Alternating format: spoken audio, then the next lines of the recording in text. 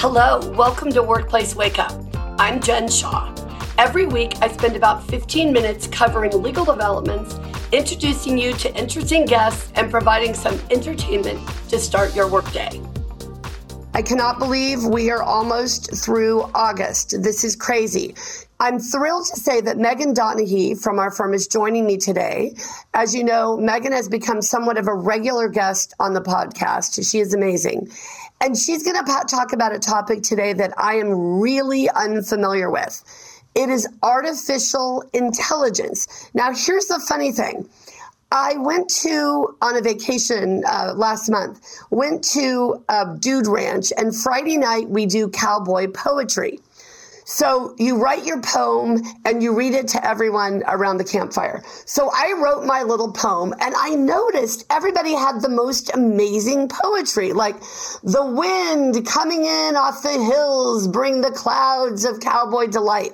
It was crazy. So I started asking people, my gosh, who knew you were a poet? Well, guess what? They used something called ChatGPT to create their poetry. Megan, how is this possible? I know. It is crazy what things are coming out of these artificial intelligence developments these days. So you too can be a poet around the campfire with ChatGPT. But, employers are discovering that there's a lot of ways that this can crop up in the workplace too. And it's creeping into our lives in such a way that you don't even realize that you're talking about artificial intelligence and, systems that are based on artificial intelligence when you start to do that. So that is where I think a lot of employers are going to be surprised to learn over time how these things are impacting their workplaces. Why is this on our radar right now, Megan? Why is this topic coming up right now?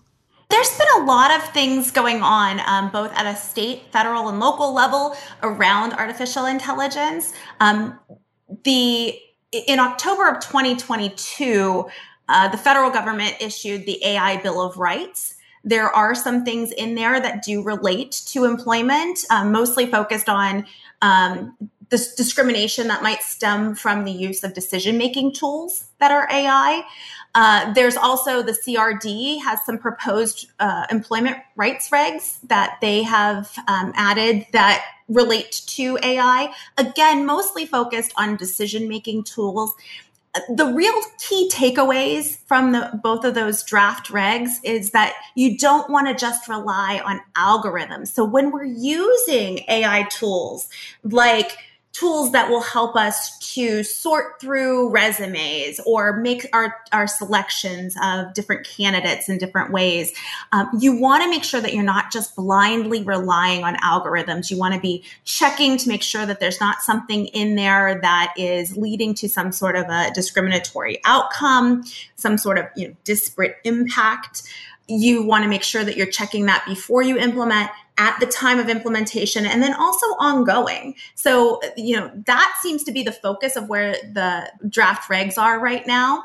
I'll also mention that there is currently an assembly bill, AB 331, that was introduced in January of 2023, still pending, but it relates to this as well, and making sure that employers are checking and double checking to make sure that there's not any discriminatory outcomes. So we'll see where that goes. And then I just heard about a new bill that was just introduced called the No Robots Bosses Act. And it is all about these AI sources that are making decisions in the workplace. And so it's going to safeguard workers' rights and autonomy and dignity in the workplace. That's what Senator Bob Casey's website says, and he's putting forth the bill. So there's a lot of things going on legally around these AI tools. I have to say, it really blew my mind to hear that poetry because it sounded really like Hemingway or something. It was so well done. And to think, one person told me all he did was type in to the little box, create a 12-line poem about wranglers at a dude ranch. Yeah. And this is what they came up with. And for me, my first computer was my first year of college in this is dating me, 1984, a little Mac 512 or maybe 256. I don't even know. It was a little teeny Mac with a little teeny screen. Megan probably wasn't even born yet. But the thing that's crazy to me is to now have a computer making up poems, it just blew my mind. I know my cell phone can book vacations and check my 401k balance and notify people if I fall or if I have an emergency. But I just feel like we're at a new level here. And I think a lot of employers, when they hear the term artificial intelligence, they think of Star Trek or something, and they don't think their workplace has anything to do with it. But there are simple things that we do at work that we don't even realize are artificial intelligence, right? You are 100% right. Yeah, we're not just talking about robots here, right? I think that's what people initially think if you're not familiar with artificial intelligence, but it's really anytime you're using a machine to do something that the human mind would normally be associated with doing. So there are things like ChatGPT. That's what's considered generative AI. It's generating some content. Things like chatbots, right? There's new chatbot systems that can intake for an investigation or take in complaints, right? So it will prompt, and based upon the response, it will give you a different response and kind of lead that conversation to do all the intake. So you don't need a person doing that anymore. You've got the decision-making tools like resume screening and candidate selection, like I mentioned before. That's a big one in the workplace. But even things like monitoring software. And I think a lot of times people think, oh, well, I know I can't put monitoring software on my work from home employee's computer. That would violate some privacy issues in California. But I've heard of, performance management systems that are monitoring and tracking the employees' work that they're conducting on their computer. And then they use those statistics to drive performance management. And that is monitoring. And so are there privacy concerns that might come up from that? Also facial recognition, voice recognition. Natural language processing is another one. Think of things like translations, putting a recording into a system to translate it, or uploading a document so that you can do a grammar check. There's a lot of liability that can stem from all those different kinds of tools. When you're talking about generative AI or the natural language processing, it's fancy and there's lots of desire from employees to get involved and start using that. It would make their job a lot easier. So they might want to upload this information and use these tools, but are they uploading confidential information, sensitive information from your company, personally identifiable information about your employees, your customers, your clients? This is all something that employers should be worried about if they don't have a grasp on what their employees are using as tools in the workplace. When you think about the generative AI, the decision-making tools, or the facial recognition or voice recognition tools that are out there, those can oftentimes lead to discriminatory outcomes. Unintentional, obviously, but they can have a disparate impact on populations.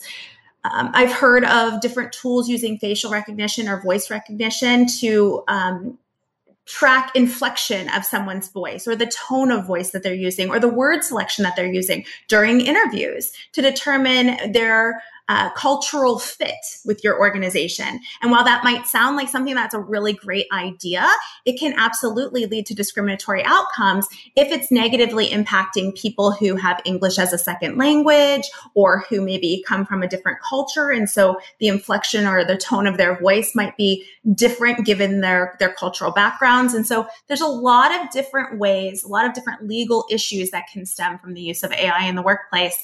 And that can create some problems for employers if they don't know what tools their employees are using.